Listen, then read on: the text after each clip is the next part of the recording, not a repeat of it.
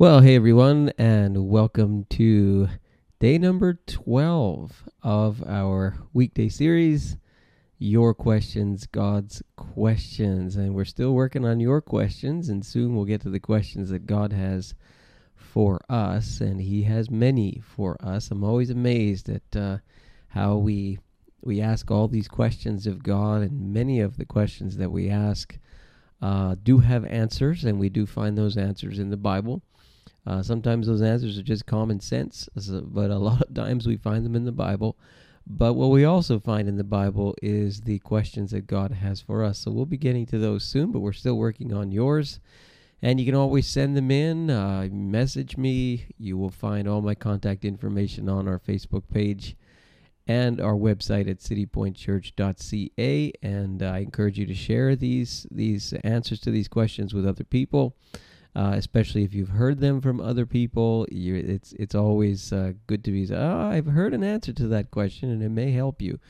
So we've got all kinds of different questions and different angles, and tonight is a difficult one. And this question is one sin greater than another sin? Are there sort of levels of sin?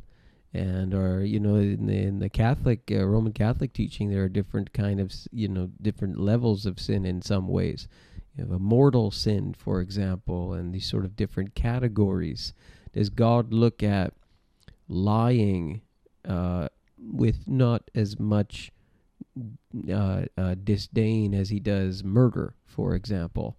And so how do we reckon this? How can it be that God would be angry at a lie and not be more angry at murder? I mean, what is His reaction to these things? Does He categorize these things? It's an excellent question, and particularly relevant today, because the sin that a lot of people tend to categorize in church circles as really bad is something in the whole spectrum, if I can use that term, of LGBTQ.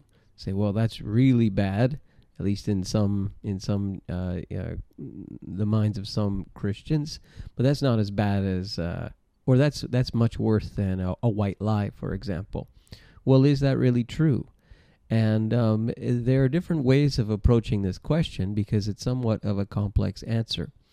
In a way, the answer is yes and no, because what the Bible teaches is that sin, no matter what type of sin it is, whether it's a white lie or a murder, has an effect of separating us from God, whatever the sin is.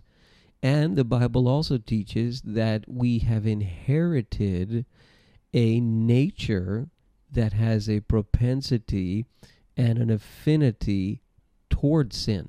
So we've inherited this. It's in our soul. It's like a ticking time bomb that starts ticking the moment, really, that we're conceived.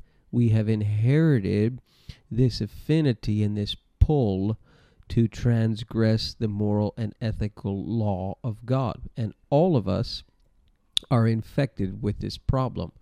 This is a virus worse than any pandemic that has ever hit the world, is the pandemic of sin. And we have a nature that is bent towards sin, and that reveals itself over time, but we can even see it in childhood.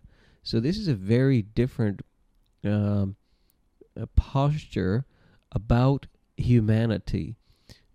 While the Bible on the one hand teaches that we're fearfully and wonderfully made and created in the image of God and capable of incredible things, it also teaches that we have this nature that has this pull toward transgression. And so we have this huge problem where we are separated from God. The Apostle Paul would say to the Ephesians, for example, we by nature are objects of wrath. Ooh, that is very strong. Now, that is a very different view than, people are basically born good and then they learn evil behavior over time. Take in today's news, they learn racism over time. The Bible would challenge this, and the Bible would say that tendency for a person to think of themselves as better than somebody else for whatever reason, say the color of their skin, that's built in to all of us. And we all have that pull toward transgression. Wow, that is a very interesting picture of humanity, and I would say a very accurate one. Now then, is one sin greater than another? Well, in the sense of separation, no. All sin separates us from God. And so we have good news in that God came to us in the person of Jesus of Nazareth and paid the penalty for our sin on the cross as our substitute, so that we could now have fellowship and a relationship and a harmonious relationship with God again. So what was broken by sin is repaired and redeemed by the Lord Jesus, and we can be reconciled to God. And I think that many of you who are watching this or listening to this, you've experienced that. If you haven't, you can. So sin separates us, yes. But is one sin greater than another? Well, in a sense, yes, depending on if you talk about the effect of the sin and the consequence of the sin in terms of relationships, in terms of even judgment. So, for example, we see in 2 Peter chapter 2, and our church is going through the letters of Peter on Sunday mornings. You're welcome to join us live on Facebook at 11 a.m. And in 2 Peter chapter 2, Peter is talking about false teachers and extremely dangerous false teachers who basically use people for their own ends. And Peter talks about a type of judgment for these people that seems to be suggesting that it's worse than the sort of standard judgment. You know, he says blackest darkness is reserved for them. He's trying to say their judgment is going to be more severe. Now, sin separates, yes, and the ultimate destination is eternal separation from God. But here you have that, but you have a degree that seems to be worse because of the nature of these people's particular sin. False teachers just preying on other people, using other people like predators. So that is interesting. And we also see, for example, Paul writes to the Corinthian church, 1 Corinthians chapter 6, verse 18, he who sins sexually, for example, sins against his own body. All other sins a man commits are outside his body, but he who sins sexually sins against his own body. So the nature and the working of the particular sin may be different. All sin separates, but the nature, the working, the consequence, there can be degrees depending on what it is. But in the sense of all sin is equal, yes, in the sense that it separates, but no, some sins have various degrees of consequence depending on what they are. And we even see this in natural law. The punishment for murdering a civilian versus the punishment for murdering, let's say, a judge or a head of state. There's going to be a different punishment. Still be a punishment, but it's going to be a different punishment because of the nature of the crime.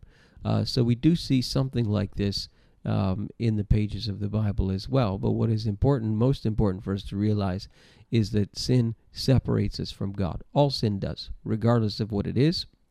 And I know because you're asking, gossip and LGBTQ, in that sense, both of them separate us from God. Okay, they don't have any sort of special designation in terms of how they separate us from God. But the good news is that we can solve that problem, and that is because of the Lord Jesus, and we simply need to believe and to turn to Him. And when people do that, it's because they've grown sick of their sin, and they've got to a point where they don't like it anymore, and they want something else in their life. They realize that sin leaves them empty, And that's called repentance. When a person feels that way and starts to get nauseated morally by their own transgression, that's called repentance.